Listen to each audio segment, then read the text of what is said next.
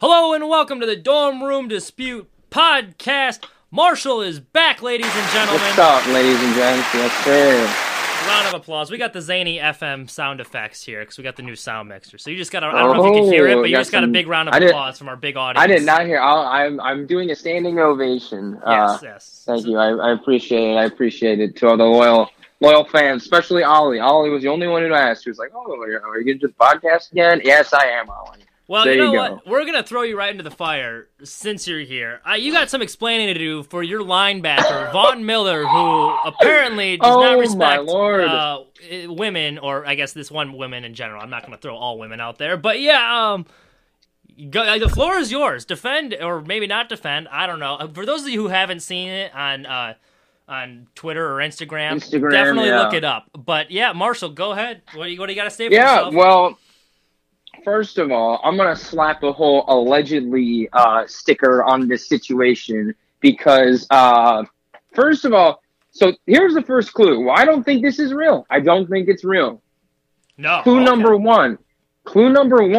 There were multiple screenshots, one of which was in light mode of texting, like the iMessage, one of which was in dark mode. Do you know anyone who, like, on a whim, just like switches on like a weekly or monthly basis? Absolutely not.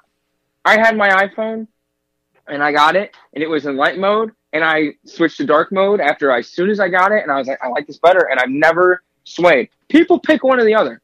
It's not like it's a thing. Same with Twitter. You got light mode or you got dark mode. You pick one. And people usually pit it against each other in this heated debate of light or dark mode. So that's the first one. Who switches back and forth? Don't think it's true. Second of all, the text was not a text. It was not like a number. It was not a phone number. It was an email. It was vonmiller40@outlook.com. I do see that. Yeah, I have it pulled up right now. That is true. Yeah, exactly. It's outlook.com. And I texted him saying, can I get a free signed jersey? And he hasn't responded. But I don't think that's real. Do you think that, first of all, you're an athlete. You're not using Outlook, man. No Outlook. That's no good. Second of all, that's probably fake. If it was like a phone number, maybe. I mean, it's easily fakeable anyways, but that seems like a bad job of faking something. Third of all, he's a chicken farmer and a very nice man. I don't think he would say these nasty, nasty things to this woman. And he said that, it was fake on his own story. And he said, because the whole thing happened where he said some allegedly nasty things to this woman, because he got a new girlfriend, and then his ex was going crazy, which, not to gaslight all women saying that women are crazy or anything. Yeah, I don't know. But I will say this. It is a bad look for him.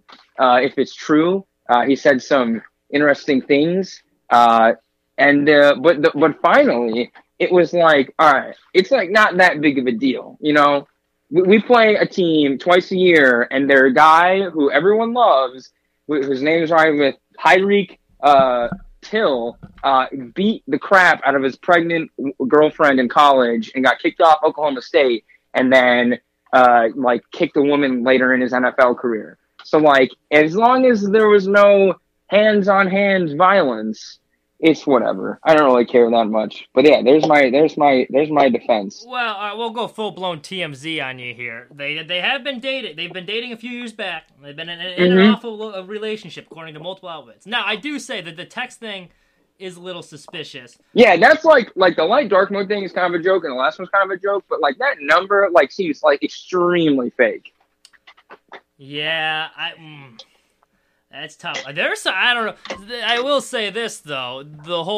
I agree with you with the Tyreek Hill thing. He shouldn't be playing. But there's some pretty bad stuff in here. So I wouldn't be like, well, boys are boys if Tyreek Hill gets away with it. No. Yeah, I get it. I understand. I'm it's not a good look. It's definitely kind of weird. And he seems pretty unhinged in this, though. It doesn't sound... I don't know. It sounds like a crazy person. Yeah, I don't know about that. You would think an athlete of their caliber, they're used to getting, a woman or two knocked up now and then. Yes, I think they have their emergency plan in place. Yeah, yeah. Who knows? We'll go to some more drama elsewhere. So the breaking news out of Sunday, and it was a wild Week 17, but Nate Sudfeld did more for the Washington football team than any other quarterback on their roster. He got them into the playoffs, and it was kind of a head scratcher. I mean, they were in a very close game. Jalen Hurts was, he wasn't playing well by any means, but he had him in the game. He gave him one of the best chances to win, and they randomly throw in their third string QB so they can give him reps, which seems like a head scratcher. I'll give your I have some strong opinions on here. We'll get can give your thoughts first on what you think of the whole thing, but yeah, go ahead. So I have two big reasons why I think this was an incredibly stupid decision and or tanking. I honestly don't know if it's tanking. I think Doug Peterson, the fact that people even are debating whether it's tanking, whether he's saying it's good, is a problem in it of itself. But there are two big reasons why I think this was dumb, and I think there's grounds for people to allege that it was tanking. So the first one, Drew Lock, right? That's the biggest question in Denver. Is he the guy? Are we drafting someone? Are we signing someone? Are we trading for someone? And a lot of people in the Broncos country, including myself, I was really disappointed that he got hurt against the Steelers and that he had the COVID thing against the Saints and was not able to play, because we're trying to evaluate him as a quarterback. Yeah, he blew up the Panthers, but anyone can. He put up 31 against the Raiders. That's not that difficult. But he had two opportunities against the Saints and the Steelers, two of the top-tier defenses in the NFL, and I'm I want to see what my potential 2021 starter can do against that. And that's exactly what the Eagles had in this game. They had Jalen Hurts. Is he the guy? Are they drafting? Is it Carson Wentz? Are they going to have to fix that relationship? What are we going to do with Jalen Hurts? He's only played, 3-4 games? And you have a good defense with a good pass rush and a good secondary who's trying to make it into playoffs in a must-win game. This would be the perfect time to evaluate your potential 21 starter. He hasn't even played half a season, and this would be a good idea because you don't even know if you're going to have OTAs. There's no guarantee for preseason next year. He might get thrown into the fire next year. So this is a good time to say, hey, if he stinks it up and can't win us this game, if he can win us this football game, then he deserves a real shot at our starter next year. So that's why it's to not evaluate him in this game and to take him out is stupid, especially, mid-game or whatever. Second of all, you have three quarterbacks on your roster, and you have Doug Peterson has now alienated all of them. Yep. We already know what happened with Carson Wentz. Apparently there's a huge rift in the relationship. The dude just got signed to a big contract, and now they're thinking of he wants to request a trade because he hates being in Philadelphia. You got Jalen Hurts, who's a competitor, trying to prove himself on a new team as a rookie, and you bench him when they're down 17-14 in a very winnable football game. And then you have Nate Sudfeld. I don't even know who this dude is. I don't know where he came from, but he got thrown in cold turkey to the Wolves. You're feeding him to Chase Young. He looked like a deer in the headlights when they had that strip sack fumble on the low snap or whatever in the fourth quarter. So that was three quarterbacks who are not happy, and especially Jalen Hurts. I'll go back to the point. Is he your 2021 starter? He was visibly frustrated and angry that he got taken out, and so it's just dumb all around. Well, there was reports that there was multiple players that had to be held back from confronting Doug Peterson. And this is what ticks me off. And now listen, if I was a Giants fan, the fan in me, I'd be mad that you missed the playoffs. But as far as that goes, it's our division rival. Win some more games. Don't start the season 1-7. 6-10. So you really don't have a gripe there. It shouldn't have come down to that point. But regardless, and you touched on it. This is what Carson Wentz has been having to deal with. Doug Peterson is a boob. What the hell is he doing? You have practice for a reason. You can evaluate Nate Sudfeld at practice. You know he's not your guy. What are you doing? Like you said, this is a perfect time to evaluate what you have in Jalen Hurts.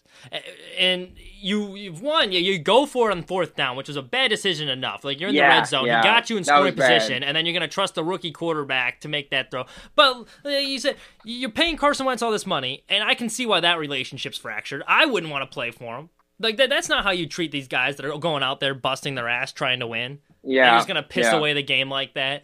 throwing Nate Sudfeld. It's not fair to Nate Sudfeld either, because he got thrown in a horrible situation against a great pass rush, cold turkey. He looked horrible, and now he's getting ripped across the headlines, and he's like, hey, I just wanted to be a backup quarterback. Imagine he's just happy to make the roster, That man would have been pelted with batteries by the Philadelphia people, but, like come on. You just paid Carson Wentz all this money. You should want to value that relationship, and he clearly pissed it away. He hasn't done him any favors. I hope, and a lot of people are saying like, oh, you know what, he's being a baby, wanting to be traded. Maybe he is, maybe he's not, but like it's not a good situation there. I hope he goes to Indy where he has Frank Reich, and that's where he had his best season under Frank Reich with all those weapons. But like that was a disgrace. And like you got guys going out there and you're actively tanking, and it would have been one thing if it was for the number 1 pick. Or like the number 2. I totally agree. You moved up from like the 9 to 6.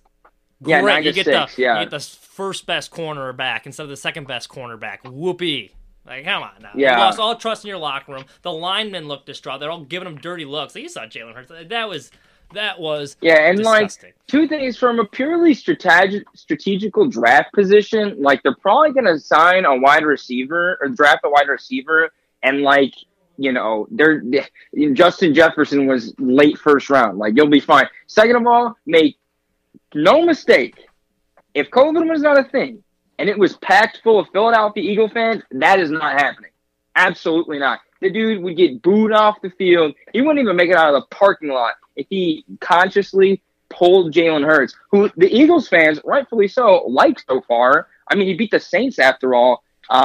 And also, a lot of people are like, oh, well, the Chiefs and the Steelers rested their quarterbacks. It's the same thing. Yeah, no, it's not. If you truly think it's the same thing, you have a smooth brain. It's totally different circumstances. Yeah, I think it was dumb. I mean, it's an indictment on maybe even if Doug Peterson was not tanking, that's like, dude, it looked so bad. You're such a bad head coach. It looked like you were trying to. I don't know what he will. I think it's been a bad year for him altogether. Like, you have a quarterback who's a dark horse MVP candidate, and he has regressed beyond belief ever since Frank Reich, which tells me Frank Reich was the one pulling the strings there, not Doug Peterson. And Jalen Hurts, I mean, are we really sold on Jalen Hurts yet? Like, because the week before he turned it over 3 times in the red zone. Like that, like you said, perfect time to evaluate. Yeah, exactly. You don't know what you have in Jalen Hurts yet, and you're going to trade away Carson Wentz you paid all this money to when you don't know he's this answer. We could harp on this. Congratulations to Washington, though. I mean, that was a fitting end to the NFC East. We talked about that absolutely. last week, but like, come on. Now, all right. Next thing I want to talk about. I was going through the Twitter on Friday night while watching the college football playoff, and I came across a tweet from one of our friends on the Unhinged Network on the High Low podcast that said they wanted to expand the college football playoff, which I think is a bad idea to begin with. But not just to 8 teams, which, like I said, would be bad, to 32 teams. You know, after going back and forth for a while, we decided to have Kelsey of the High Low Sports podcast join us today, and we'll settle the argument on here. First off, thank you for joining us, Kelsey. Hey, man, I'm excited to be here. Look, I love you guys' show. You guys have some great energy, so I was always, when you guys offered the opportunity, I was like, oh, heck yeah, I happily jump on. Plus, it's something I'm a little passionate about, so, you know. All right, so let me be clear here. I think the current college football system is a joke. Like, it's a broken system. I don't think the playoffs worked out like they wanted to. But I think by adding more teams, it's just going to make it worse. Like, it's going to go to an 8-team playoff, which is going to be bad enough. You suggested on Twitter you wanted a 32-team playoff. So here's my problem with that.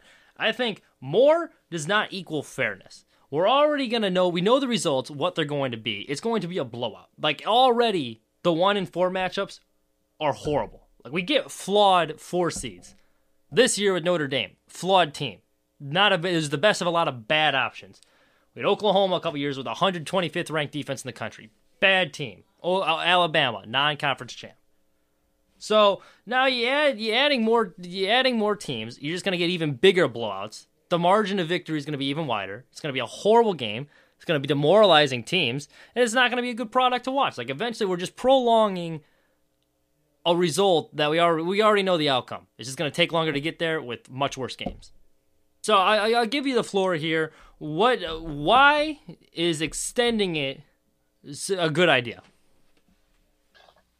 Well, okay, so after saying 32, let me go ahead and just correct myself. I do mean 16. I mean to completely copy the FCS standard of playoffs. So I agree with you completely that I think this 4-team playoff is kind of a joke if we look at it. Unfortunately, I had to edit this in post-production. My damn equipment batteries went on and off, so it cut off his portion of the answer here, which really pisses me off because he had a pretty good explanation for it. So I'm going to do the best I can to fill it in before we jump back to the rest of the interview. Basically, he's saying he wants to go to the FCS playoff style format. And for those of you who don't know how it works, it's a 24-team playoff in which 8 teams gets buys, and every conference that wants a reserve bid can have one. Meaning the championship path. There's a championship pass for almost every program. Basically, and his argument is it's going to make the parity in the game better. So I apologize for the audio cutting out there. We will resume the interview from where it was after that point.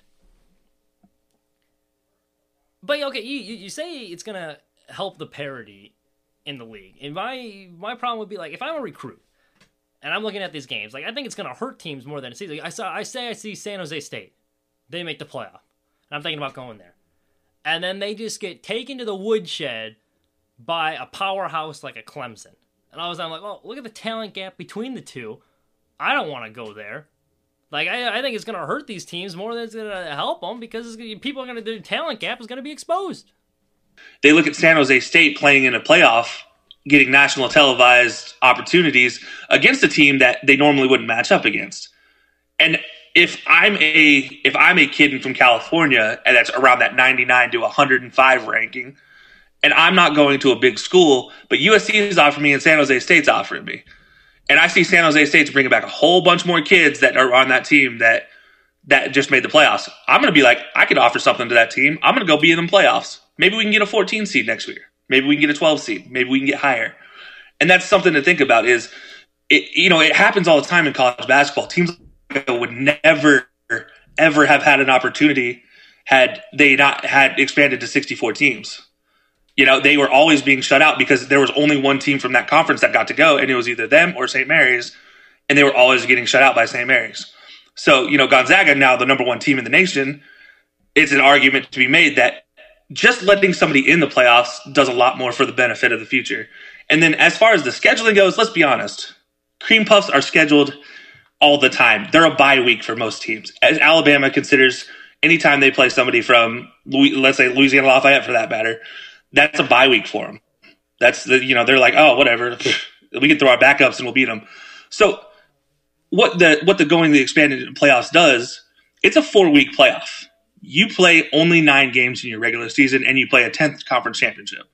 That limits it to literally you're only playing your league. So your own SEC is only playing SEC, and Pac-12 is only playing Pac-12, and Big 12 is only playing Big 12, Big 10 is only playing Big 10. So you kill each other. It doesn't matter how bad your records go, but you kill each other during the regular season, and then you play for a conference championship. So you're at 10 games going to the playoffs. That's actually 2 better than you would be normally. Normally they play 12 games, and then they go in the playoffs and end up with 14. So you play 10 games, and then you have a bye week if you're a seeded team. You only play 13 games if you make it to a championship. You're taking an extra game away from these kids from getting hurt. And on top of it, you're also benefiting them by only having them play their in-conference competition. So they stop playing these stupid cream puff teams, and they stop doing this pay-to-play crap. But now we might lose a little bit because we don't see an Appalachian State anymore, upsetting Michigan. But let's be honest, I'd rather see an Appalachian State upsetting Michigan in the playoffs than an Appalachian State upsetting Michigan in the regular season. I think a playoff game with I don't think you'd see as many upsets. Like I understand the basketball reference, but I think that's a sport that's more built for upsets because you got a school like Murray State with Ja Morant. You have one good player, and you're going to be able to pull off an upset because there's 5 guys on the court. Where in football, one recruit or one player is not changing the whole outcome of the game. So I think the whole upset argument, it could happen in theory, but I doubt it. As it is right now, between the 1 and 4 seed, and these are the 1 and 4 seed, it's nearly 18 points, 17.8 point differential in the games between the 1 and 4 seeds. So I think there wouldn't be nearly any upsets. And I do like the taking, you suggested taking the cream puffs out of the schedule. It's just a lot of these schools wouldn't go for it because like the Sisters of the Poor or whatever college it is. I mean, when they go up to get beat down by Oklahoma or whoever it is, that's they'll miss that $5 million stimulus. Yeah, I mean, that's their moneymaker for the year. So I think that the programs wouldn't go for it either. I don't know. I think some of the bigger programs definitely would though. Could you imagine Alabama no longer has to pay $5 million to go beat a cream puff team? How happy they would be? I think Nick Saban likes that because he gets an extra bye in the middle of the SEC schedule. I think he'd be upset if he has to play an SEC team. That as an Auburn fan, and that's something that as a whole nother thing is for SEC scheduling. It used to be you only played 8 conference games, so they would have an extra bye week before the Iron Bowl, before Alabama and Auburn met. So they'd actually have 2 bye weeks in the season, and that got taken away with the new scheduling realignments and everything. And this gives that opportunity that you also give an extra bye week to teams to bring back that health factor too. I mean, everybody talks about this player safety thing. This is, sure, it looks good for your money making. It looks good for everything. Sorry, you cut out there. But let's just say you take the step and everybody would be on board. Everybody would be on board. Like, sign them up. They're going to be right there next to you. Yeah. And it's going to be... Oh, I don't know if you heard anything I just said. You cut out for a second. Yeah, just repeat the last... Sorry about that. No, you're good. I just popped up. I said your connection is unstable. All right, so basically, anyways, Alabama, they'd be more than happy to be playing the, cream puffs as a playoff game. But then on a bigger story is it's a player safety thing. You add an extra bye week to the concept, like what they used to have before the conference realignments. And you advertise this as a huge player safety moment. You go back to having an extra bye week in the middle of your season. You're protecting your athletes. You're protecting them for the future. One, you get all of the athletes on board. You get all of the coaching staff and the health nuts that are saying that they're, running too many times into a car, into a wall as a car accident every time they play. That you get them on your side. And not only is it a big moneymaker, but now you're looking at player health. Whether they actually are or not is a neither here nor there, but the concept would be, you're looking at player health, and it could help benefit everything about college football that we look at as kind of like, how are they actually amateur anymore? This could be a way of taking that amateur step back. Here's my other problem, and you mentioned the FCS format, which I will admit is very exciting, but I think it's a tough sell between the two. But I think I said this earlier, when more does not equal fairer, because I think even if you're adding more teams, like you mentioned parity in the league, I think it's not going to fix the parity. Like we already know who is going to win these games just because of the talent gap. And even in the FCS, North Dakota, they've won 8 of the last 9 seasons. So, I mean, is it really fixing the competition problem by adding more teams when we already know it's probably going to... Like, next year, even when they add 8, which I know because of COVID, like, it's going to be one of the... Either next year or the year after, they're adding 8 teams, and it's still going to be Alabama, Clemson, Ohio State, right there in the top 3. Like, so I don't really think the adding more teams... In your mind, how is adding more teams going to fix the parity problem? So, okay, you look at it, you talk about North Dakota State. Yeah, they've had a unheralded run, but look at the teams they've played. Sam Houston State twice, Towson, Illinois State, Jacksonville State, Youngstown State, James Madison twice. One of those teams, the team that separated their championships was James Madison, Eastern Washington. Now, of those teams that I just named, 2 of them are now FBS teams, so they're no longer competing with North Dakota State. And that's something to take into mind. North Dakota State, as an FCS school, has refused to move up. They have the talent to move up. That's so looking at the FCS and just being like, oh, well, North Dakota State's won this many, okay, that's fine. You can say that. But the fact of the matter is, they've only won that many because they're at a very, very large advantage over everybody else in that matter, in the fact that they're playing with D1 talent in D1 AA. So that's an issue of more of North Dakota State refusing to move up than it is an issue of the not having parity. You look at the teams that have been a part of this, though, over the last 20 years, you take away the North Dakota States, there's been 10 different winners between 2010 and, well, you include North Dakota State as just one. There's been 12 different winners since 2000. And that's including a three-peat from Appalachian State. And there's been over 20 teams to play in that time frame. So you look at that, and that's parity in and of itself. There's only been 11 teams in 7 years in the 4-team playoff. That's not parity. That's far from parity. That's not at all what we want. And the fact is, there's only been really, if you want to talk about it, 6 total teams in competition for the championship game, and that's been Alabama, Oklahoma, and Ohio State. Those seem to be the only 3 that, and Clemson. There's still, even if you're adding more teams, it's still going to be the same.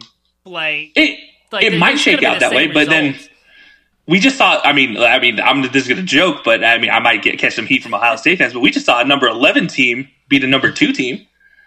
Yeah, So let's say I know I'm joking with that, but the fact is, there are some teams that fall in that 8 to 12 range that could beat an Alabama, that play Alabama really well, or play Clemson really well in the regular season, that they just get beat. I don't know. Miami played Clemson really well until the third quarter. And there's actually about 5 minutes left in the third quarter, and then they decided to stop playing defense. But it's something that there are some things that coaches can do. And it gives an opportunity also for coaching. I look at coaching as well. There are some great football minds that don't get a chance because they are at Arkansas State or they're at San Jose State, and they're a defensive coach, an offensive coach, and their head coach will get the nod for somebody else because they just saw a team go undefeated, or Coastal Carolina, for example. But what's really being missed is that defensive coordinator who's made a crazy defensive plan to go up against a top 10 SEC opponent and beat them in a bowl game. Well, and that's what gets missed. I think good coaching is good coaching will shine through. I mean, you look at we're in Chicago area. Pat Fitzgerald. I mean, it's not like a big program that's won everything, but now he's getting NFL offers when he has that small program. If you're a good enough coach, like Sean McVay, he started at Miami of Ohio. That's not a big school. I don't think it's really. Well, I don't know. I mean, it's been recognized for a long time.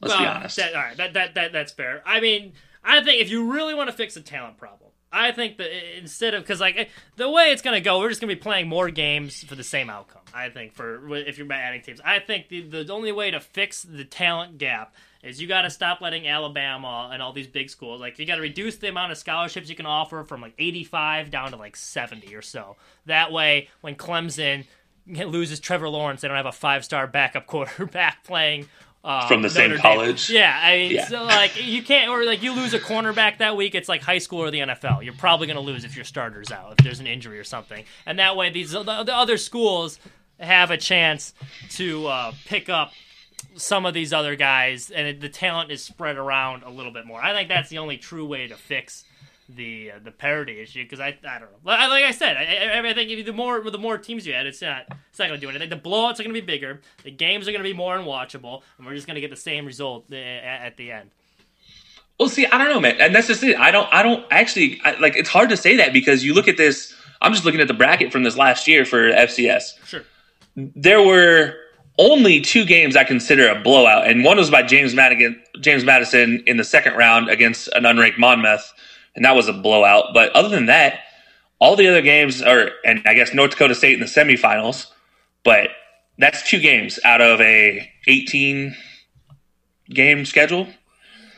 And North Dakota State squeaked by an unranked Illinois State, or unseeded Illinois State, just to get to the semifinals. They won 9-3. So, you talk about North Dakota State being a champion. Well, they had to squeak by. They only beat James Madison by 8. In the championship game. So it provides a lot more entertainment value. And still the thing is, you're playing one less game than you would have in the current state schedule because they play 12 regular season games, and that's with a conference championship. And then you also play 2 playoff games. So you take that's 14 games total. If you go into this new schedule, teams like Alabama, Clemson, Ohio State, they'll only be playing 13. They'll be playing their 9 regular season games. Their conference championship is 10. And then they'll likely be seeded. And as long as they're seeded, then they only play a maximum of 3 games to get to win the championship. So you add a little bit of excitement. You take away a game for these bigger teams, but you add a little bit of excitement by giving some smaller teams something to quote-unquote play for. That, sure, it might not be much at the end of the day. And we might not see a huge increase in talent immediately, but it will be something we see a huge increase in talent down the road. Because, like I said, teams like James Madison, who are now moving up to D1. They would have never done that had they not gotten into a playoff to begin with. Yeah. I mean, that's a fair point, and I will admit the FCS bracket is very exciting. I think the FBS though is a whole nother animal, just because the best players in the country, you already know where they're going. Where the talent's a little bit more spread out down in the FCS. So I think comparing it's comparing apples and oranges. I feel like at that point, and also by taking away a game.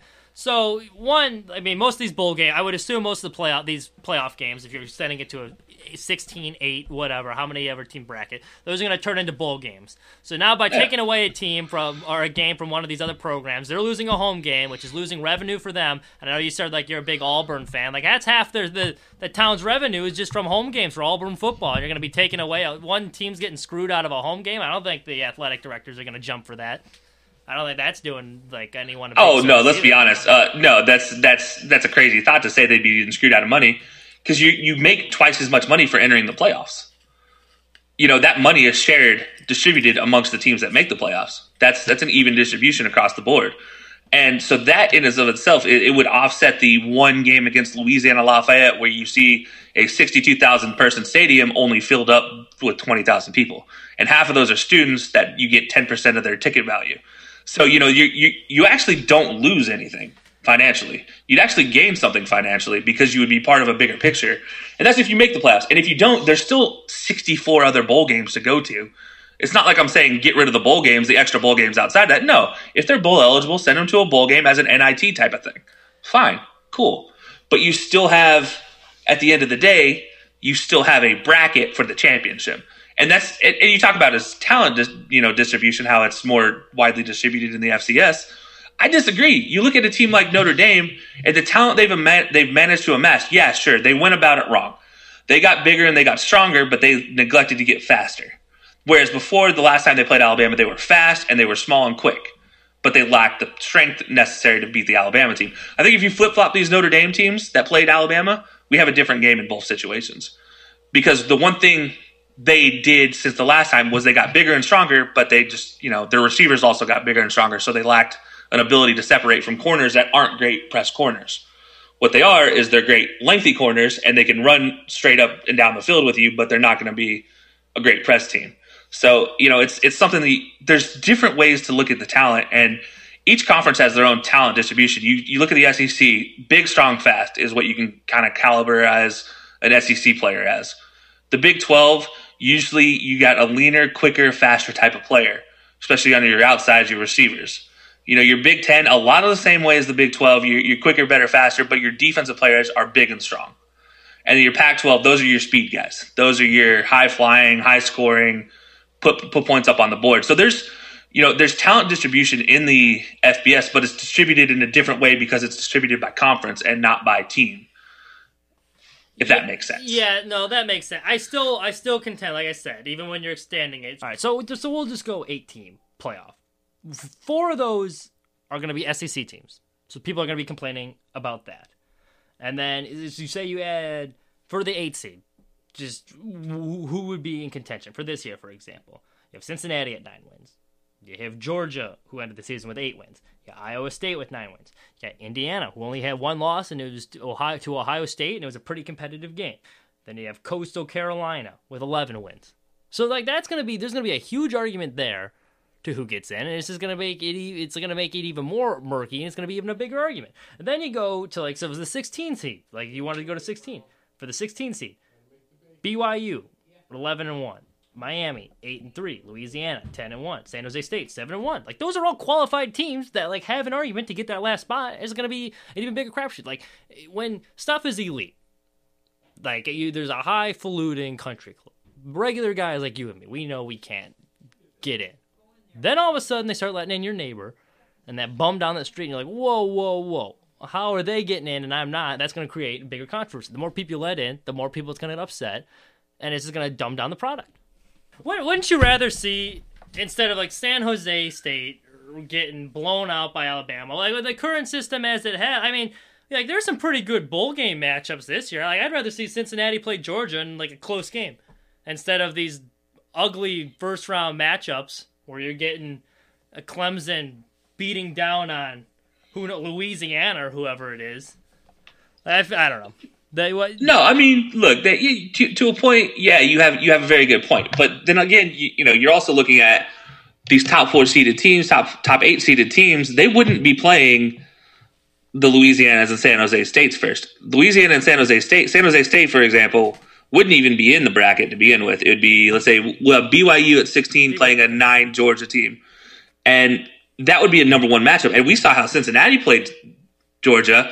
And with Zach Wilson behind BYU, you're like, well, they have a chance. They have a chance to give Georgia something they've never seen before. And who knows? Maybe that 16 seed in BYU can upset Georgia, and then they go on to play. I think would be like a number 4 Notre Dame or something like that. And that's how that. And then think about that: BYU versus Notre Dame. That's a matchup for the ages. No, that's a matchup. That's a historical match. No, that's a historical matchup. I mean, it would be historical. They'd still get. I mean, maybe. But you talk about selling tickets. That's a ticket seller. BYU versus Notre Dame. That would be a holy war. The holy war. Yeah, that would. The holy war of holy wars. It's happened before. It happened previously, and it's every time it's always been sold out.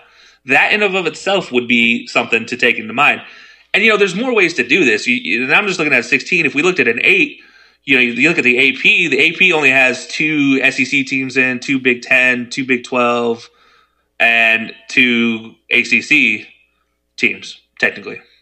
Yeah, that's right. Or no, only 1 Big 12 and an American Conference. And that in and of itself would be interesting to see too. I'd like to see Oklahoma versus Alabama, especially the way Oklahoma played against Florida, the only team that's played Alabama close and actually had a chance to beat Alabama. Florida, though, that Florida was missing all of their wide receivers. They had most of their NFL talent gone. So, I mean, I'm not putting too much stock. No, that's true. But let's be honest, though. That Oklahoma performance, did anybody think Oklahoma was going to come out and do that to them, even with Vegas all those pieces? They were favored. But I didn't think they were going to do that. That was an impressive performance. What they did was something impressive, and that's something that can happen in these playoffs. An Oklahoma team happens to go up against Alabama, who Alabama's looking at their next potential game. I know Nick Saban says he never does that as a coach, but he may not, but his players sure as hell will. And somebody like Mac Jones with his Mac Jonesness would 100% be one of those guys that looks forward to a next game. And, it's something to think about that, Spencer Rattler isn't something to – he's a potential Heisman Trophy candidate by the time he graduates. I saw Oklahoma play Alabama plenty with Heisman candidates and potential Heisman. I mean, with Jalen Hurts, and they got smoked. But have you seen them play with a top 40 defense like they've had yet? Because this is the first time their defense has been this good. That's fair. You're still getting, like I mentioned earlier, the 4 seed, you're never getting a good team at 4. All these teams are going to have flaws. And then if you just extend it to 8, there's going to be even more glaring flaws with the 8th team that you let in. And then if 16 is going to be even more glaring ones, like Oklahoma, they made it the 1 year, 125th in the country on defense. And then Alabama, non-champ, made it the 1 year. So then we're really going to go down the list of teams. I think it's just going to get ugly. We're going to be letting in ugliness and rewarding mediocrity. The regular season isn't going to mean as much. It's going to be devaluing it. You can look at it that way, or you can look at it in setting rules for the playoff possibilities. So your top 8 seeded teams, those seedings mean something because it means you get a bye game, right?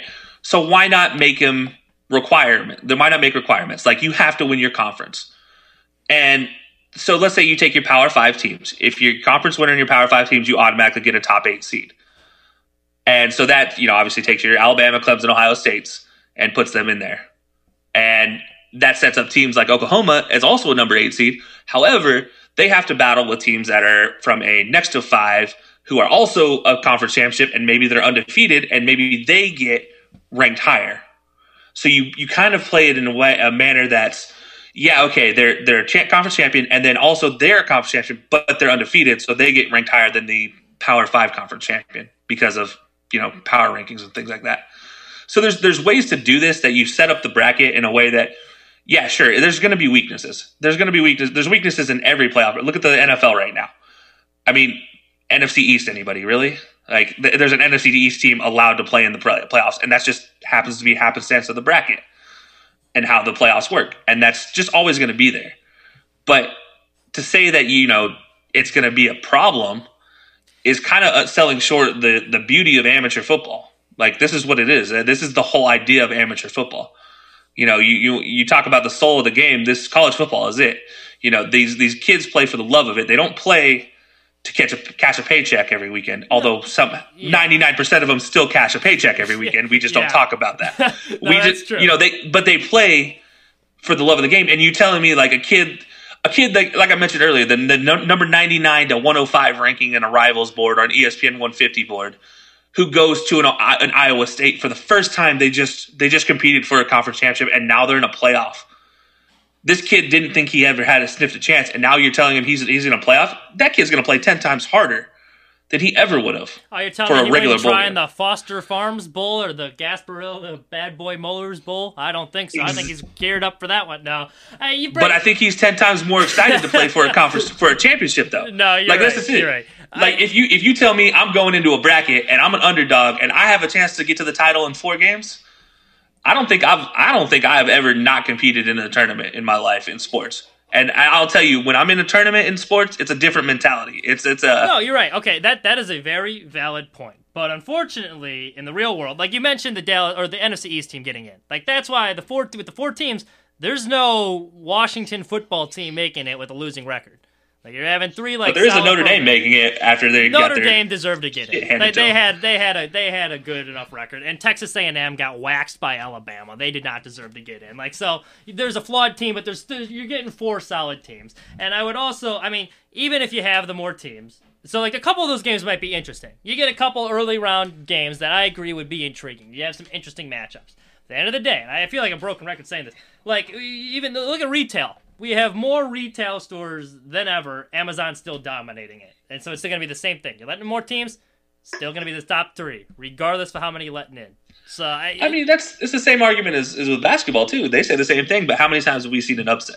And that's a sport built for upsets. Like, especially college basketball. This is a sport, but football's built for upsets. No, it's really not. Oh, yeah, it is. One player you play 4 quarters, 15 minutes, each team gets a chance at the ball.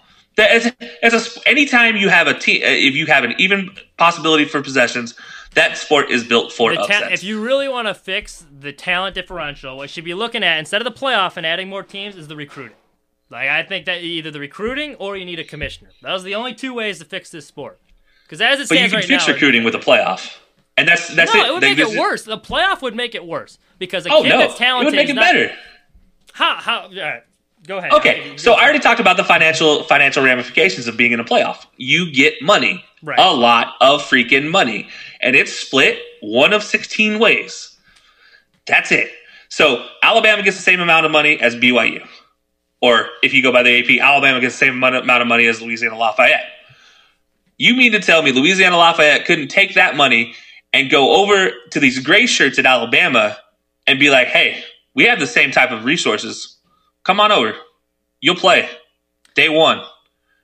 Boom. Instantly, Louisiana is recruiting players that Alabama recruited and then can't give a scholarship to the first year. Clemson does the same thing. Ohio State does the same thing. Notre Dame does the same thing. They have gray shirts every single year because they get too many 4-star recruits and then they land these 5 stars that they weren't sure of. And so they tell these 4 stars, hey man, you have to sit there with a gray shirt. You don't get any eligibility. You can't practice with the team. You just have to go to school for a year, and it's not paid for. But you'll be on the team next year possibly. And you're going to tell me that Iowa State or Louisiana Lafayette or Northwestern couldn't just go and be like, hey, you can come play for us. Start this year. Would they want to, though? Like, if I'm a kid and I'm watching, and a year before I'm thinking of going to Louisiana Lafayette, and I see them just get smacked around by Clemson, it's like, why would I want to go there? And even with the resources being split the 16 ways, I mean, there's only a few college football programs in this country that are actually making money on their program. So even if you make the playoffs, I still don't think it's going to be enough where you're going to be like, oh, all of a sudden we have the same resources and facilities as in Oregon or Alabama or Ohio State. Like, it's not how it works. It wouldn't be enough to fix the talent gap between the two.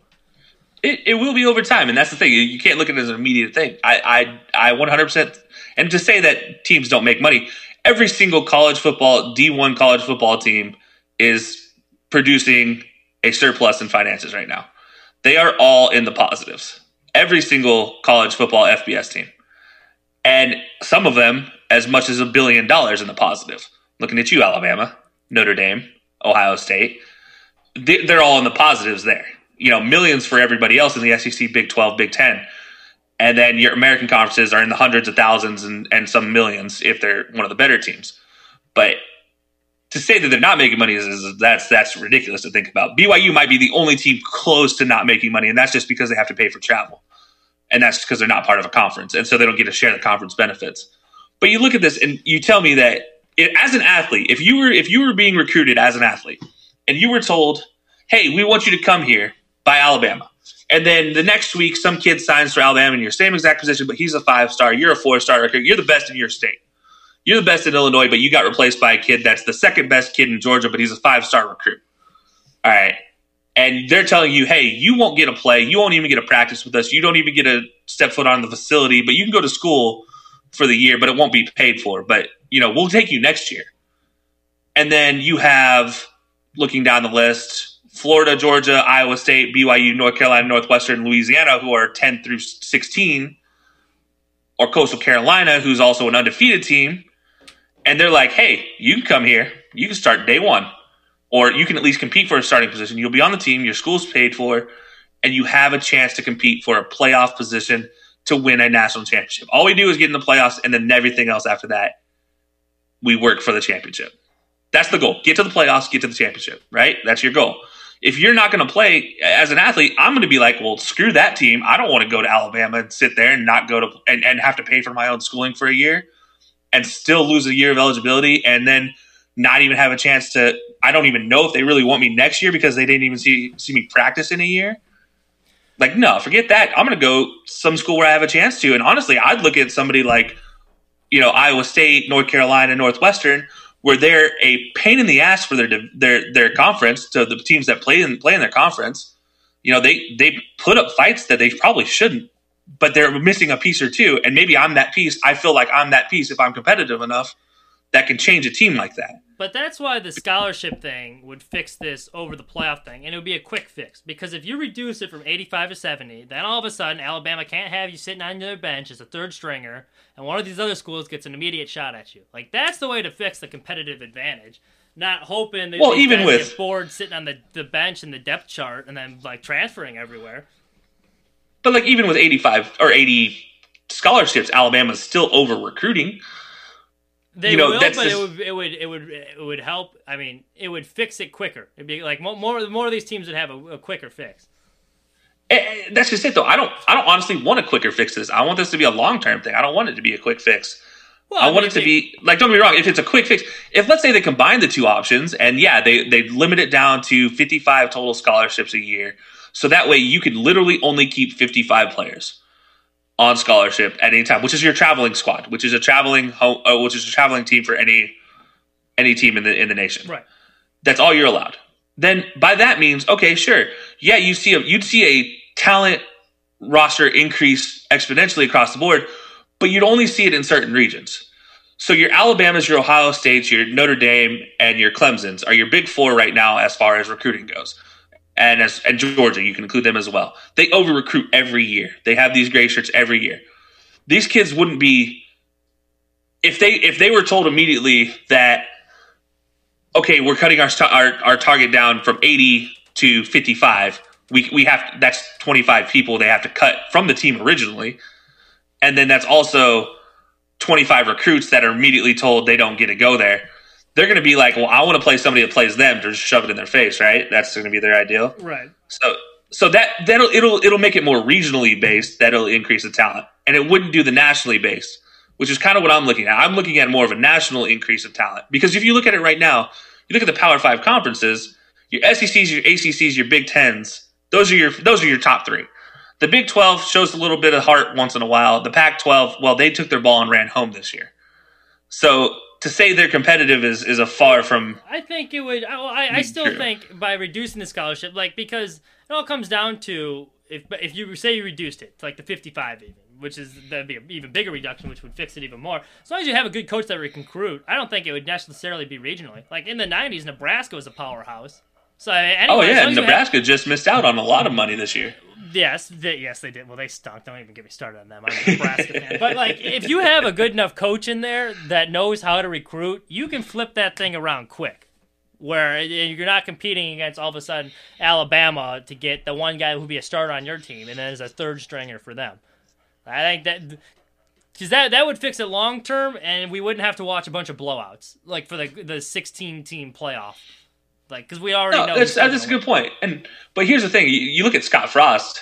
I mean, you see what he did with Central Florida, right? Yeah. He turned them into a contender, a legitimate contender, a team that beat a quality SEC team in Auburn at that year.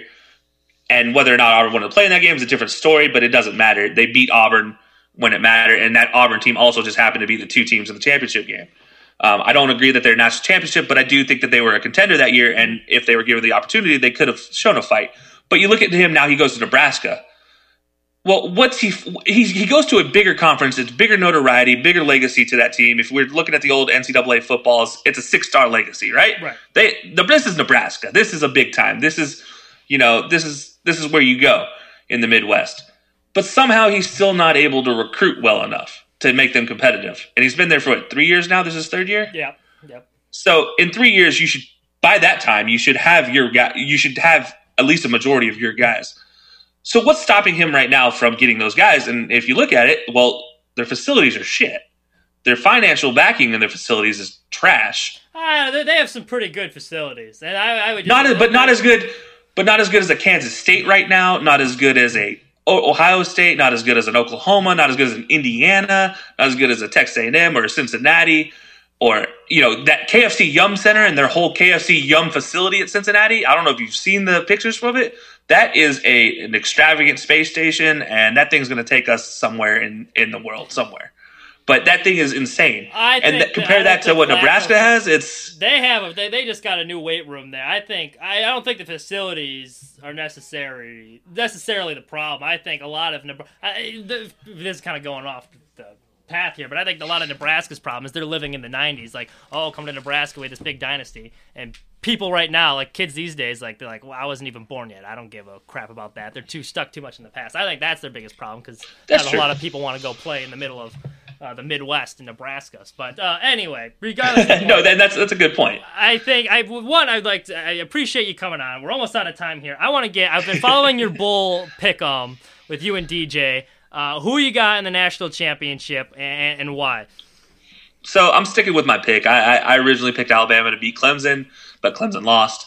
But I still have Alabama. Look, that team is packing 4 All-Pro potential receivers right now. Okay. It has Najee Harris, who in my opinion is the best running back I've seen coming out of that school. Really? Even better than Derrick Henry. Really interesting. Because that kid can catch and run the same. They are literally like his left arm and right arm. He can do them both so equally well, so fluid. It's dirty. And you see him jumping over people. That's nothing. Literally what he did at the Notre Dame game is nothing compared to what I've seen him do in conference play. The dude is a stud. He's the unsung hero on that team. I think he should be in that Heisman race over Mac Jones because Mac Jones is nothing more than a game manager, which I love game managers. I'm nothing wrong with that, but don't tell me a game manager is a playmaker when he's not, Right. But I look at that team, Devontae Smith, what he's doing, he's Heisman that's Trophy. what I have as my Heisman. Yeah, if he doesn't win, that's a travesty. Because there's too much. He's my Heisman Trophy pick. Good. All right, you got that one right. Yeah, we can agree on something.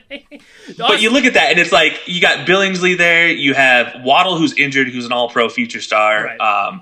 And I'm missing one of them, and I can't think of his name. But he's a future NFL first-round draft pick. And then you also include their tight ends, man. That team is stacked. And we talk about recruiting. I don't know how Nick Saban does it. I have all the respect in the world for Nick Saban's recruiting, but I hate the guy nonetheless, going to Auburn. Yeah.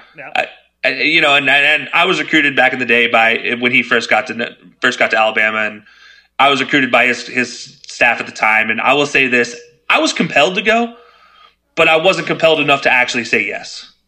So because what was the final thing that swung you in the other direction then? For me, it was that playing time option. Because I wasn't a high enough recruit for them to be like, oh yeah, but I'm a lineman, so linemen always have a chance to make it, and it doesn't matter. But they're going to keep you on the roster. But at the same time, I didn't feel like I was actually welcomed in the team. It felt like it was very much procedural. Like, because I'm a kid that's in the state of Alabama being recruited, that's what it seemed like. That's why it seemed like they even showed up. It didn't even seem like they really wanted me. So it was very much I'm going to Auburn because of I feel wanted. I feel like I can be a part of this. You upset that Gus bus is ending? That he got fired, or you think it was the right decision? I think there's a lot to it. I wish Gus all the best in the future, but I do think that he let the play calling get out of hand. He stopped doing what he does well, and that's run the ball. He started trying to get fancy, and then he took the dude in 10 years there. He has taken away all passing concepts.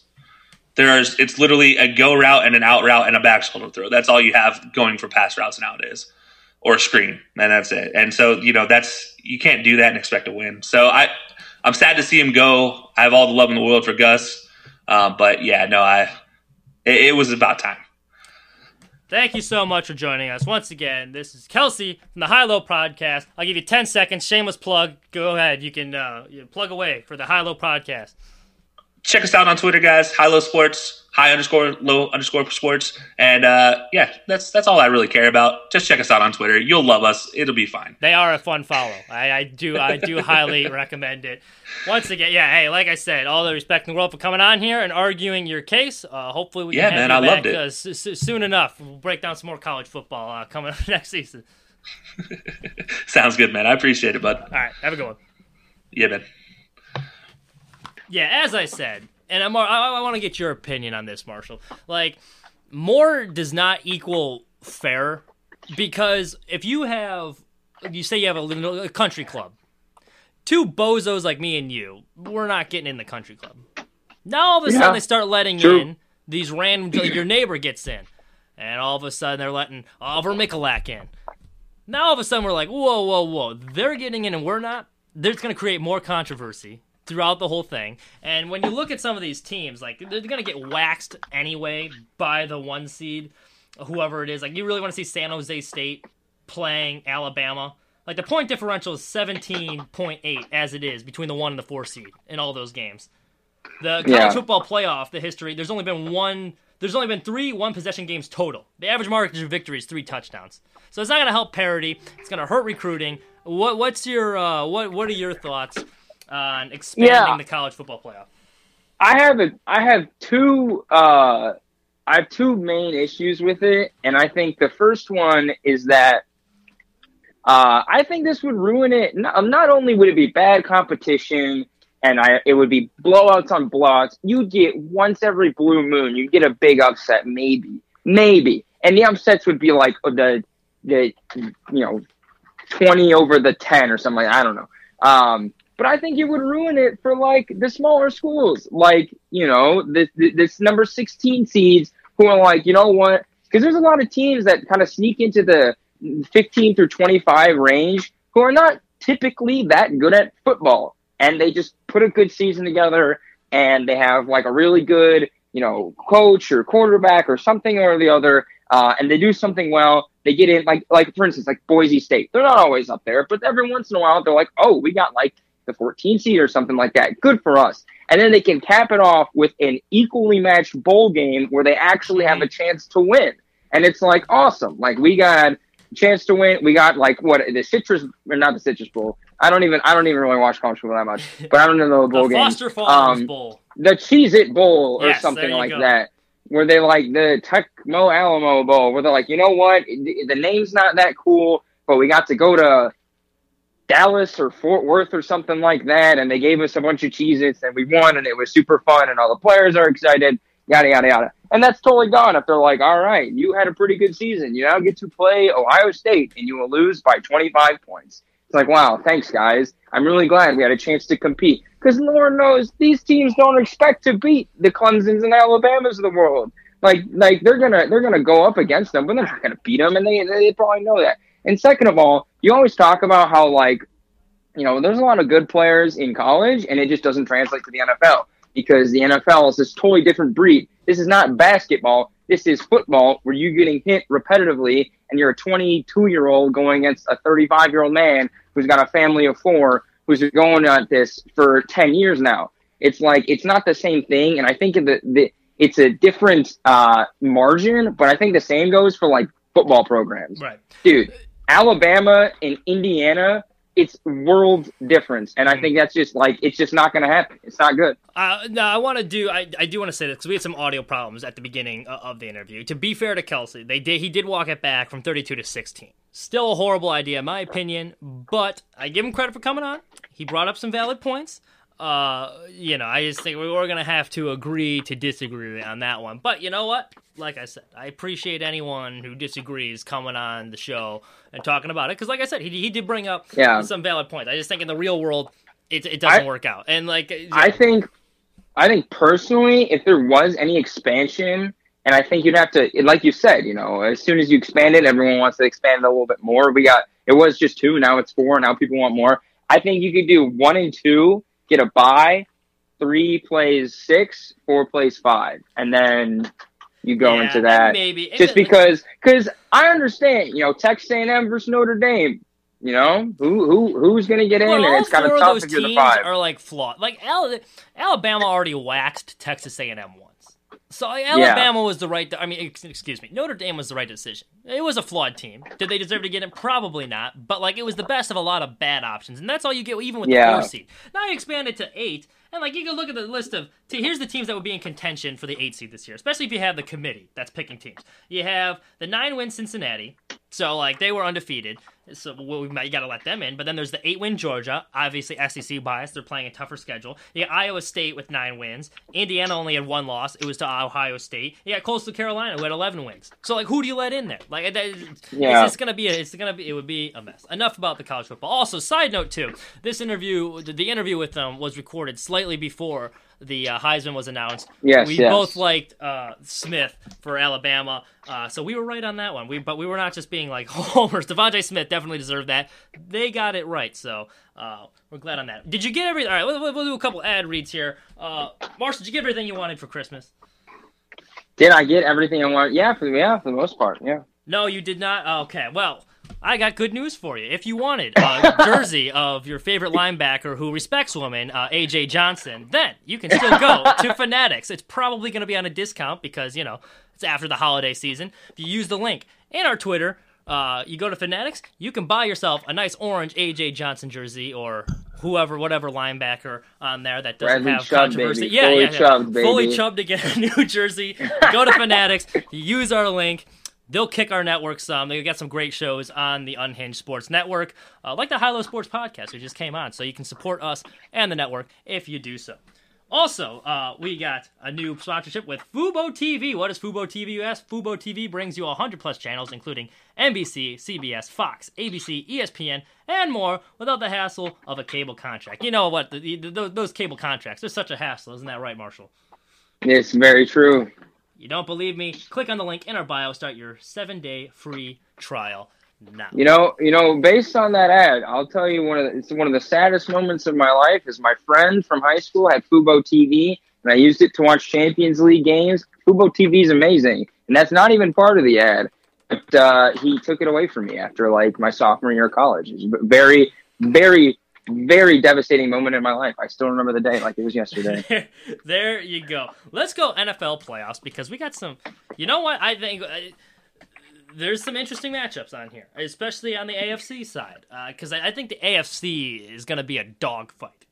Kansas City, they're the front runner, but they don't look as invincible anymore, especially with the way that the Ravens are playing and the Bills are playing. NFC gets a little more dicey. So we're going to go through the bracket, break down a couple games. Let's give our picks for each of them. We're going to start Browns and Steelers. Now, I'll be honest, I thought for the team that was resting all their starters in the Steelers, they came dangerously close to winning that game.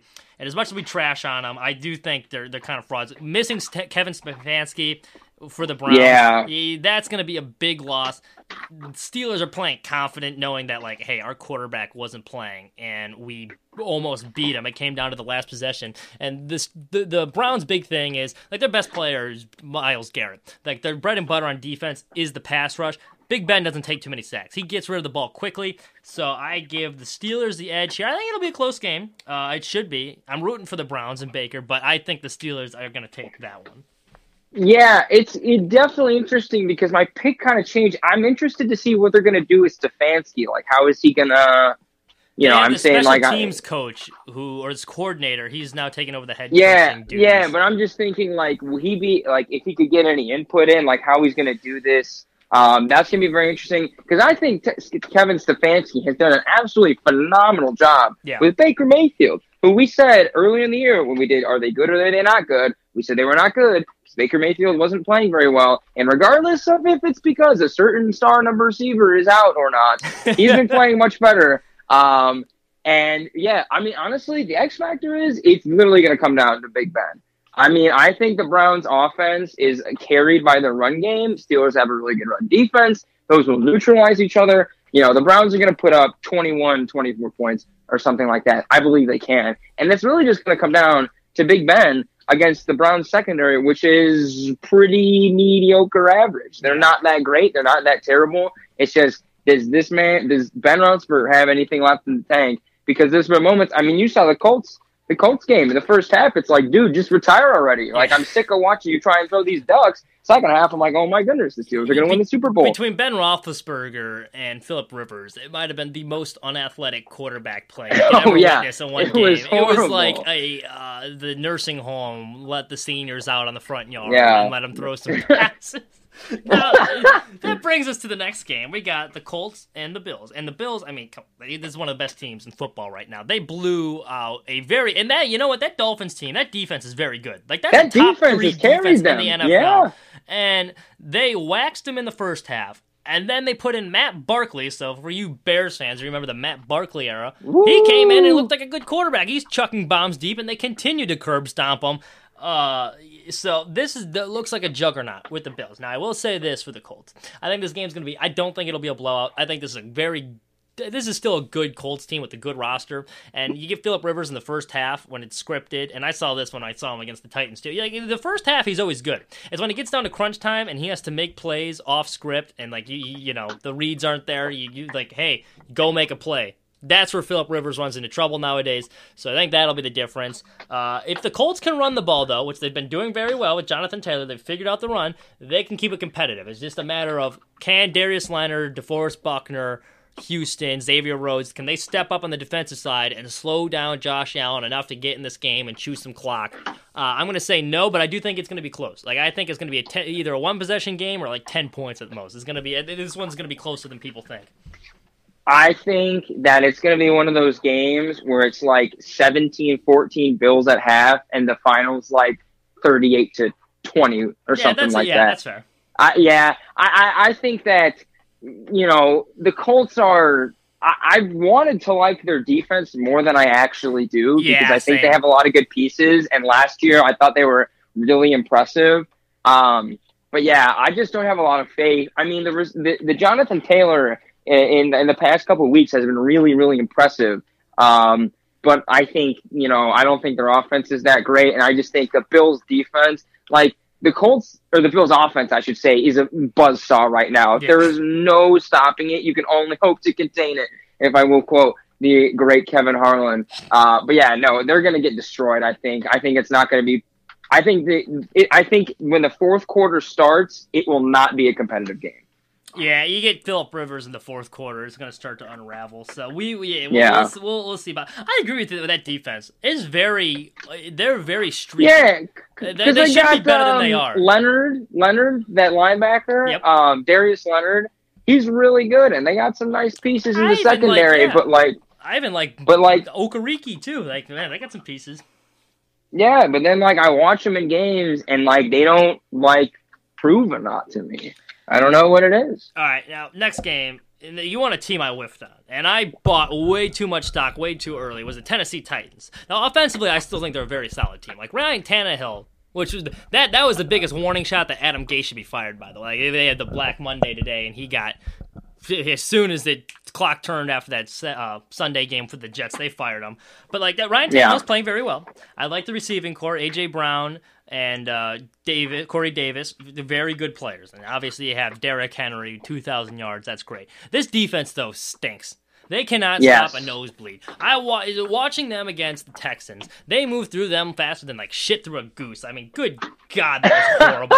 And then you come up against like it was so bad. And I had stock money in this game. It was a game they had in hand. They were covering most of the game, and then that defense just decided to stop playing. And I've seen it way too many times this year against the Packers. That was worrisome. That was a game tailor-made for them to win in the snow with Derrick Henry. You'd think it'd be a physical game where you could push the Packers around. That didn't happen. This team stinks. They're very overrated. I think the Ravens right now are playing as well as anyone in the AFC. Minus that COVID game, they're running the ball really well, which travels in the playoffs, so they can match the Titans if it comes down to a burn clock game. Lamar Jackson's figured it out. This is a good team. I think the Ravens are going to be one of the teams that will have a chance to knock off the Chiefs. It's going to be the Ravens or the Bills, and I think if they met right now, I think the Ravens beat the Bills, but it's gonna that game I think is gonna be a blowout. I don't think it's gonna be close. I'm taking the Ravens. Yeah.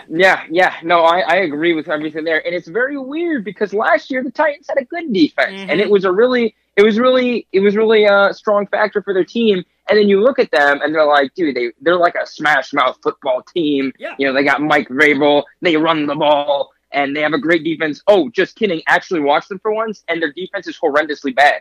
It's like I remember the reason I figured this out because I don't watch the Tennessee Titans, and it was like the week 8, and then I saw a graph, and it was like every quarterback's trajectory, and they get just like a bump every time they play the Titans. Like every time a quarterback goes against the Titans, all of a sudden they're a world beater, and it's like, maybe that's a trend. And then you actually watch them for once, and it's like, dude, secondary is not very good. Jarrell Casey was one of their premier D linemen, and they got him.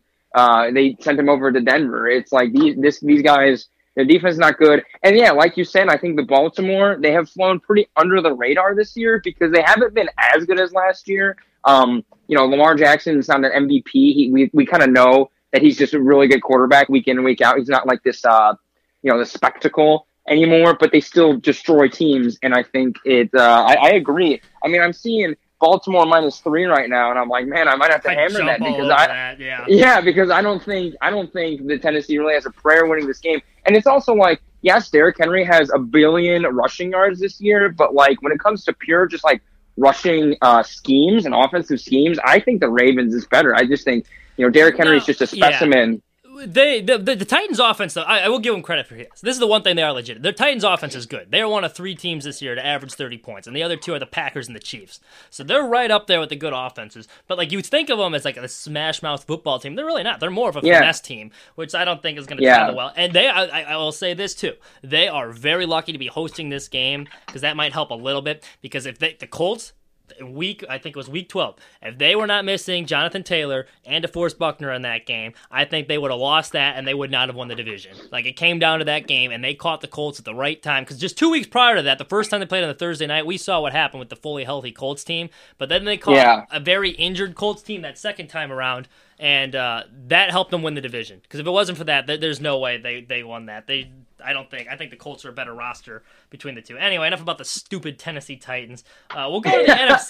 Rams, Seahawks. And this is one, you know what? I will say that I think John Wolford, I cannot believe I'm saying this, he gave him another dynamic to that offense that the Rams has not had.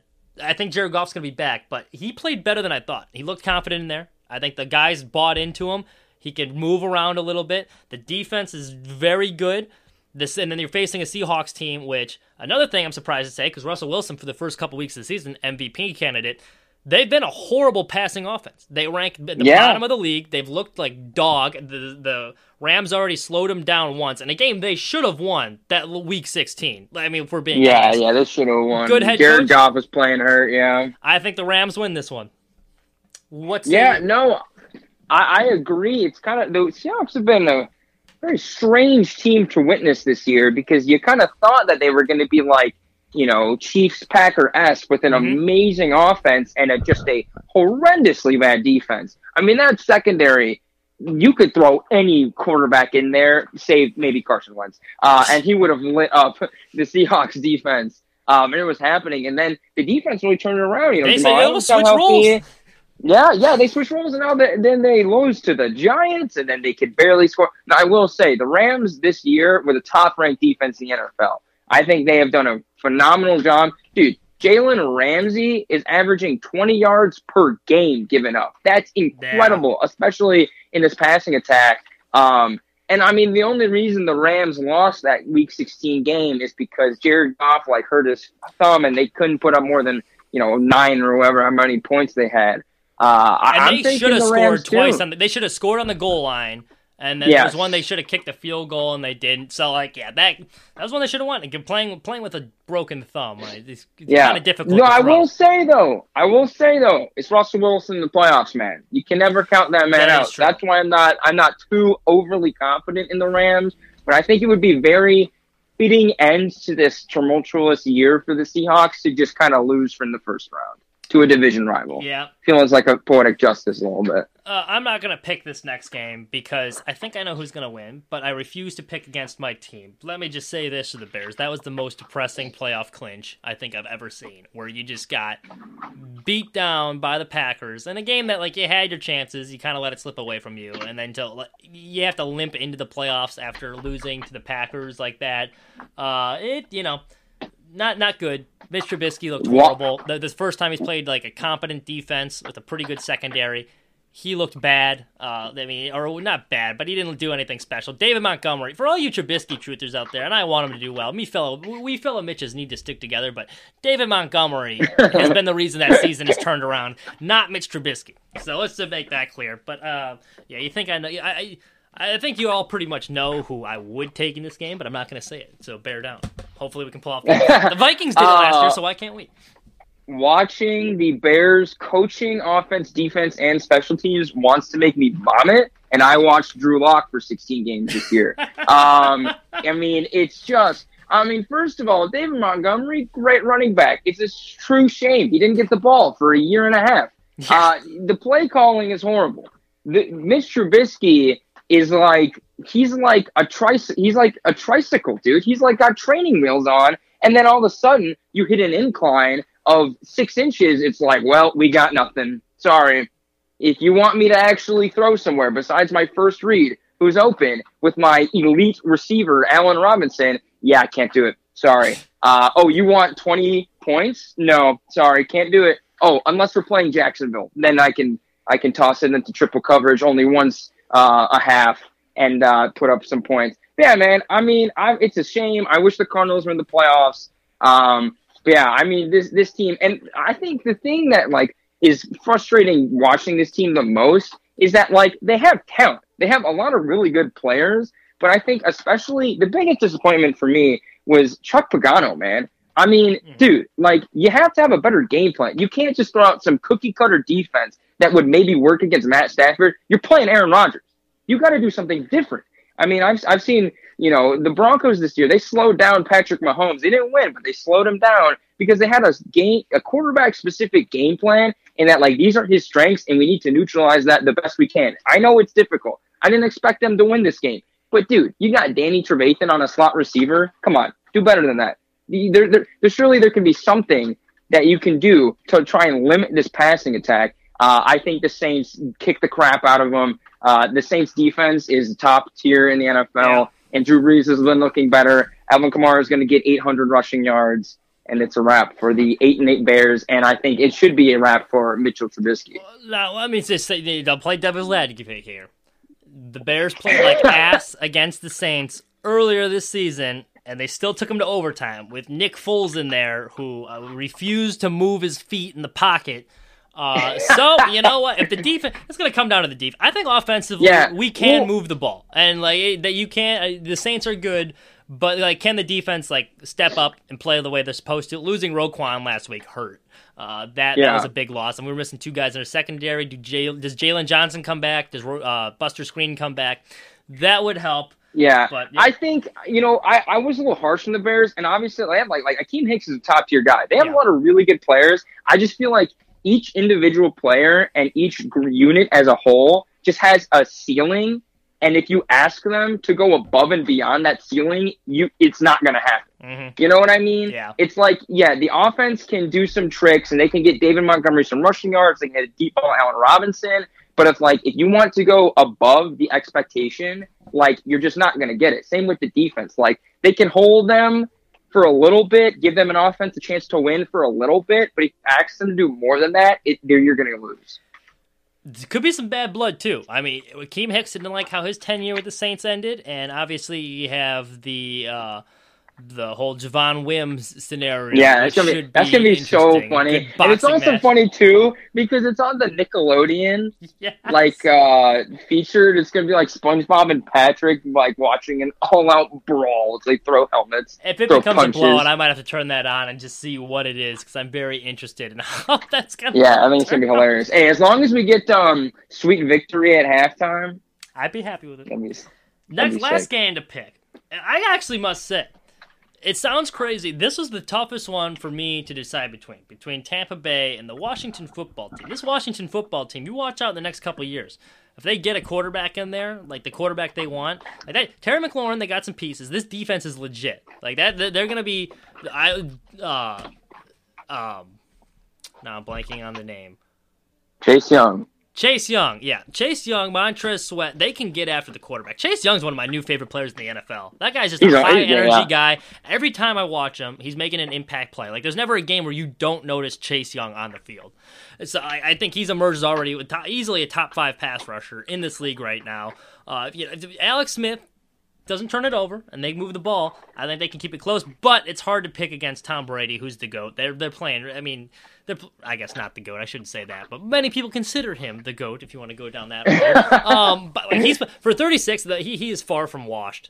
He is playing so well right now. It helps that he finally has some weapons. I think they figured it out. In Tampa, the defense is still good enough to keep them in games. So I think if they win and they face the Packers, that'll be a very interesting matchup. Or I guess they'd face the lower seed, but Tampa Bay, it's going to be an interesting game. I think Tampa Bay will win it, though. I think it's going to be like what you said earlier with the Colts-Bills, where it's going to be close at halftime, and then Tampa will just have a little bit too much firepower because the Washington has a tough time scoring, and they will pull away at the end. Yeah. No, I you know what? I agree that I think this is going to be a little bit closer than people think. I saw a lot of people on Twitter saying that this is going to be a blowout and such like that. But here's one thing. I think the football team can win this. I think they can win this. Mm-hmm. And because here's the reason why. When you look at Tom Brady, he is not washed. I think he's far from it. I like to think so. But if you look at the teams that he has lost to, they lost to the Bears on that Thursday night game, which when you thought the Bears were good. They lost to the Saints twice. They lost to the Rams. And then they lost to the Chiefs. Now, the Chiefs, I give them a little bit of a pass for. It's the Chiefs. But then you look at the Bears, Saints, and the Rams. What do those three teams have in common? Very good pass rush. That is true. You look at Tom Brady's stats. If you look at Tom Brady's stats, he's obviously, I don't know, he's probably like 6 or 7 when it comes to QBR, passer rating. When he is under pressure, it is bottom 30 in the league. It is very bad. It is a drastic drop. And I think, and the biggest reason is, and you saw that when the Broncos I keep bringing up the Broncos when they're definitely out of the playoffs. But you look at when the Broncos won the Super Bowl, the key is pressure Tom Brady, and that is accelerated even more so because he's just gotten older. And I think that is the way that they can win this game. I think that if they keep pressuring Tom Brady, because look, the last 3 weeks, they played the Falcons, the Lions, the Falcons, and the Vikings, mm-hmm. and they beat them all handily. Those are horrible defenses. The football team, they got a great secondary and a really good pass rush, and I think it gives them a chance to win. Now, I think the fact that they seem pretty incapable of scoring over 24 points is a concern because I think the Bucs' defense is also pretty good. And, man, Ndamukong Suh and Shaq Barrett, that makes me fear for Alex Smith's life. Because the Ndamukong Suh stomping on him on accident. Yeah, Yeah. Whenever he gets hit, Alex Smith, I'm like, oh my goodness, he might just die right now. And that's going to be... Who was it? For the Eagles, they dove at his leg when the guy jumped off sides, and he went down for it. And even then, it's like, oh, Jesus. Get up, Alex, get up. But yeah, I mean, Chase Young, he's a hungry dog, and it's like, look, we saw how good Joe Burrow was, and yet the fact that he went number 2 overall to a pass rusher just shows you how good Chase Young is. I mean, he's the 3rd highest-rated PFF rookie defender ever since they started. The first one was Von Miller. Second one was Aldon Smith. Like, he's in good company with just his rookie season, and I think he gives them a chance.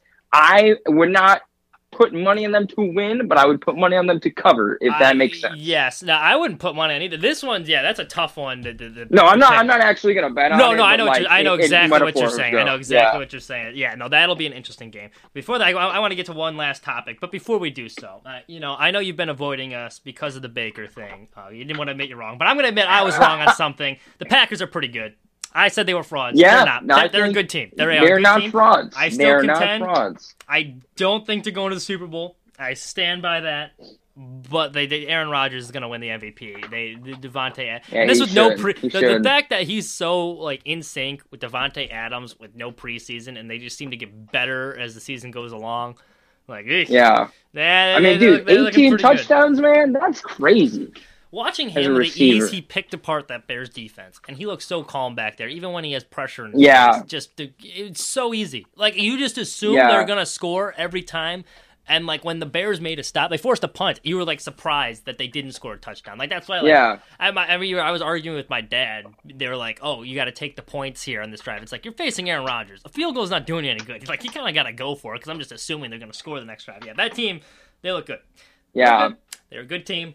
I was wrong on that. And they have the PFF top rated corner, Jair Alexander. So like the defense, I don't think defense is like amazing, better than people give credit for. Yeah. Yeah, no, their whole defense is because I think the Titans game, because they're like, oh, they can't defend the run. They are playing against Derrick Henry, they're gonna lose. Yeah, that didn't happen. They handled him pretty well.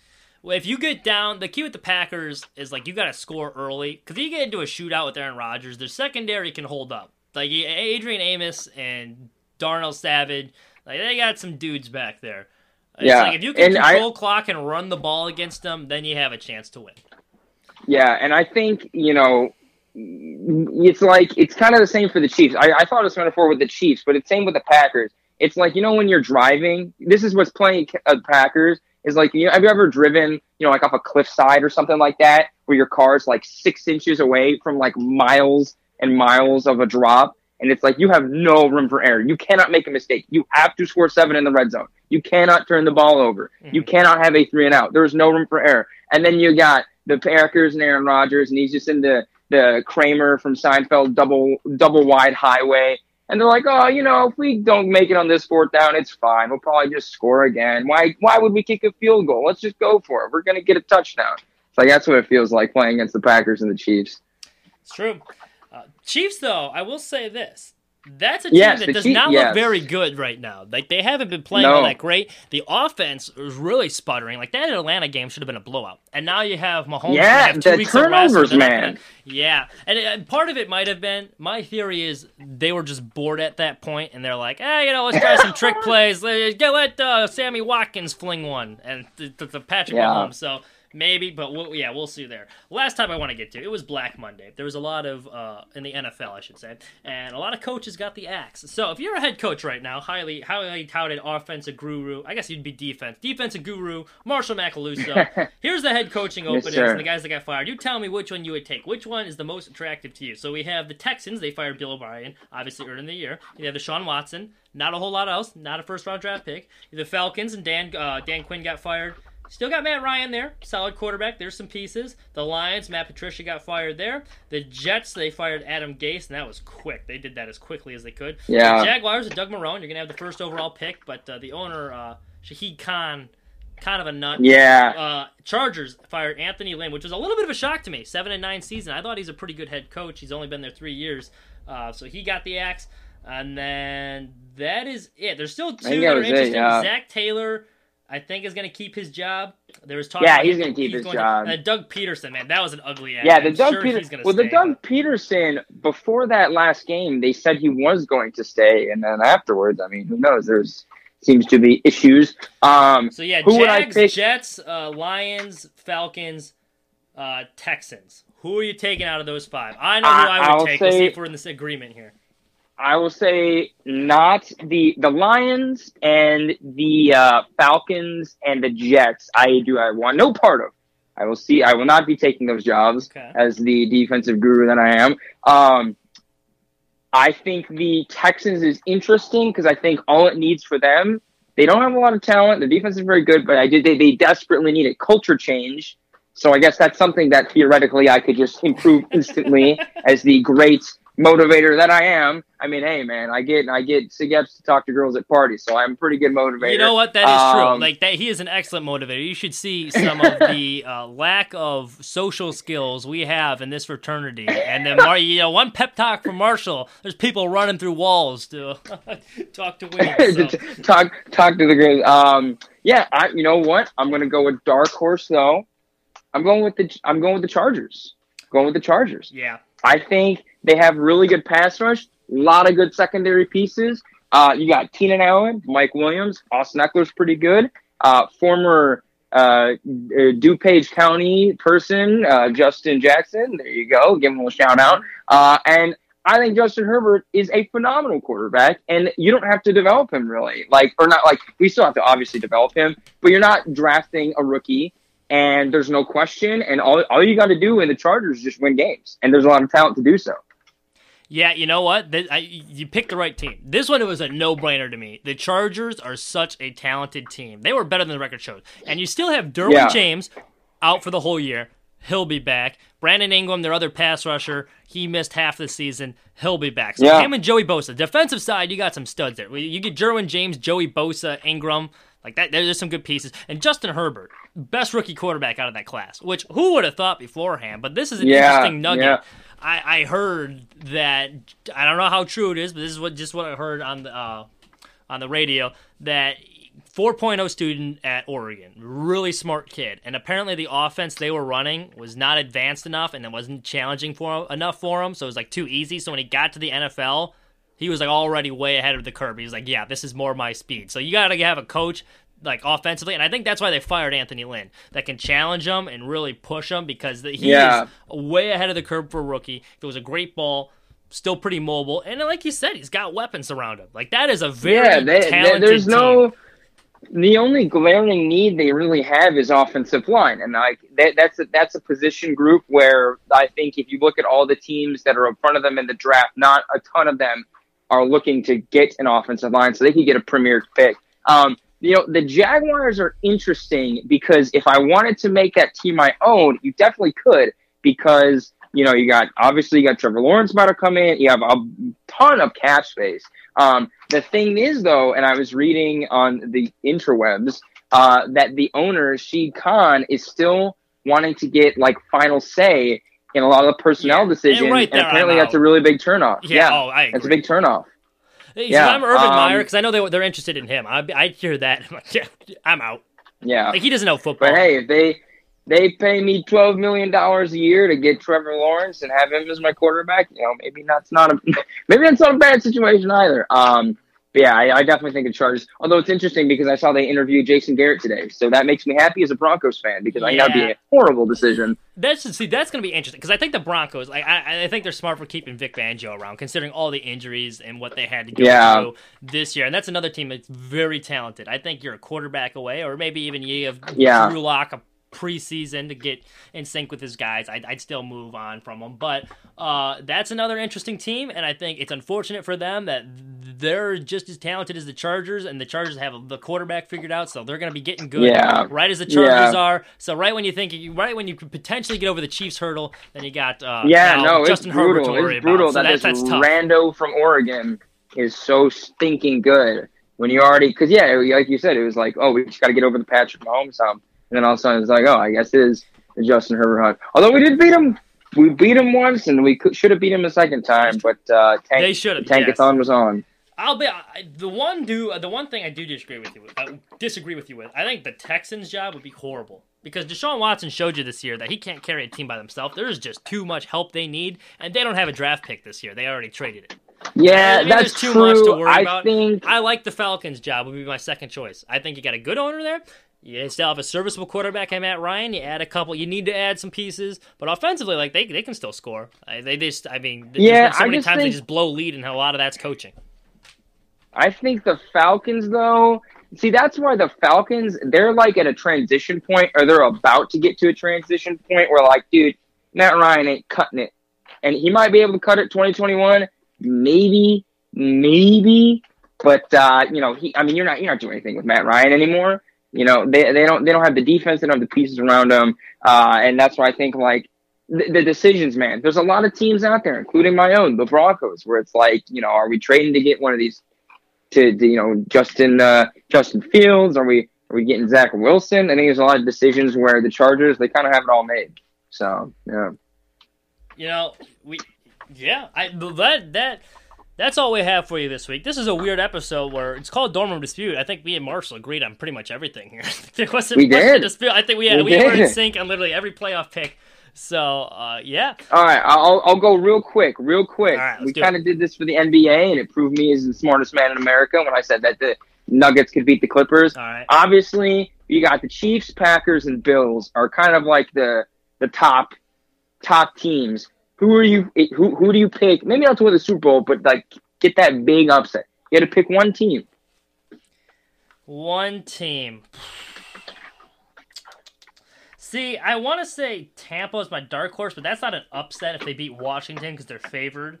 But go make it to the Super Bowl or something like that. Yeah, if you want a week one upset, the biggest upset potential for me, and I don't think it's going to happen, but the one for the biggest potential, I think, is Colts-Bills, just because the Colts have a very good roster if they can run it. So I think that is the almost upset of the week for me. I still don't think... The almost upset. If there's going to be an upset, that's the one for me. If I have to go dark horse to the Super Bowl, I'd probably go Tampa as a 5 seed. I think Tom Brady knows what he's doing. They got a ton of weapons on offense. And Ronald Jones can run the ball, and we already saw him once against the Chiefs, and they went toe to toe with them. And that's kind of the cream of the crop of the NFL. So I don't know how good of a dark horse that is, but they're the 5 seed, so I'm going Tampa Bay. All right. I think you know what? All we love on the sports talk shows is you got to get those hot takes in. I'm picking the football team to beat the Buccaneers this week. What I think, call me crazy. Call me a lunatic. I haven't been on this show very much recently, so I got to get my hot takes on when I'm here. Dude, I'll tell you what, Nick Chubb and the Browns, I think they could do something in this postseason. I think that they've been playing inspirational football, and I think Kevin Stefanski, you give him, if you give him an idea, it's like you got to beat this one team. You got to drop a game plan to beat this one team. I think they could do it. I think they could beat the Steelers and maybe get another game off, make it to the semis, get destroyed by the Chiefs or another. But hot takes on hot takes. Who thought the Nuggets were going to beat the Clippers, right? But I was the smartest man in America, as I said. Well, all right, just to be clear there, you spoke a dark horse, but you picked the Clippers that series. Let's not act like you were picking any upsets. I picked the Clippers, but I said that the Nuggets could beat them, and it happened. Therefore, insinuating my high IQ. We'll give it to that's like Patrick Mahomes throwing one of those little pop passes to Tyreek Hill. Technically, it's a touchdown pass, but let's be honest, he's really that's a technicality touchdown pass. Yeah, well, we will give it to you. You did say they were a dark horse, and you didn't pick the Pacers to win a damn series. Oh man, yeah. Good old days. But yeah, you know what? I do think the Browns can beat them. Will they? No. I think that's too much to overcome without a head coach. And that is the thing. That is the thing is that Stefanski is the key, and he's not in the building, so that could be. I tell you what, give him a hazmat suit or something like that. Let him go in. Just put him in a bubble or something like that. Something tells you that's like sanitize it. Sitting at his couch calling like the plays from the phone. Yeah, he'll just be on FaceTime or something like that. They could have. You ever seen those like robots with like the FaceTime on them? They could have one of those going out there. That would be interesting. Get creative with it. Anyway, exactly. That we are just about out of time. Thank you so much for listening. catch us on the Unhinged Sports Network. We're Wednesdays at 5 o'clock. I guess you'll be listening to it then anyways. But, we're on Apple Podcasts now. So, yes, sir. Spotify, yes, sir. Check us out. Apple Podcast, check us out. Thank you so much for listening. Have a wonderful rest of your week.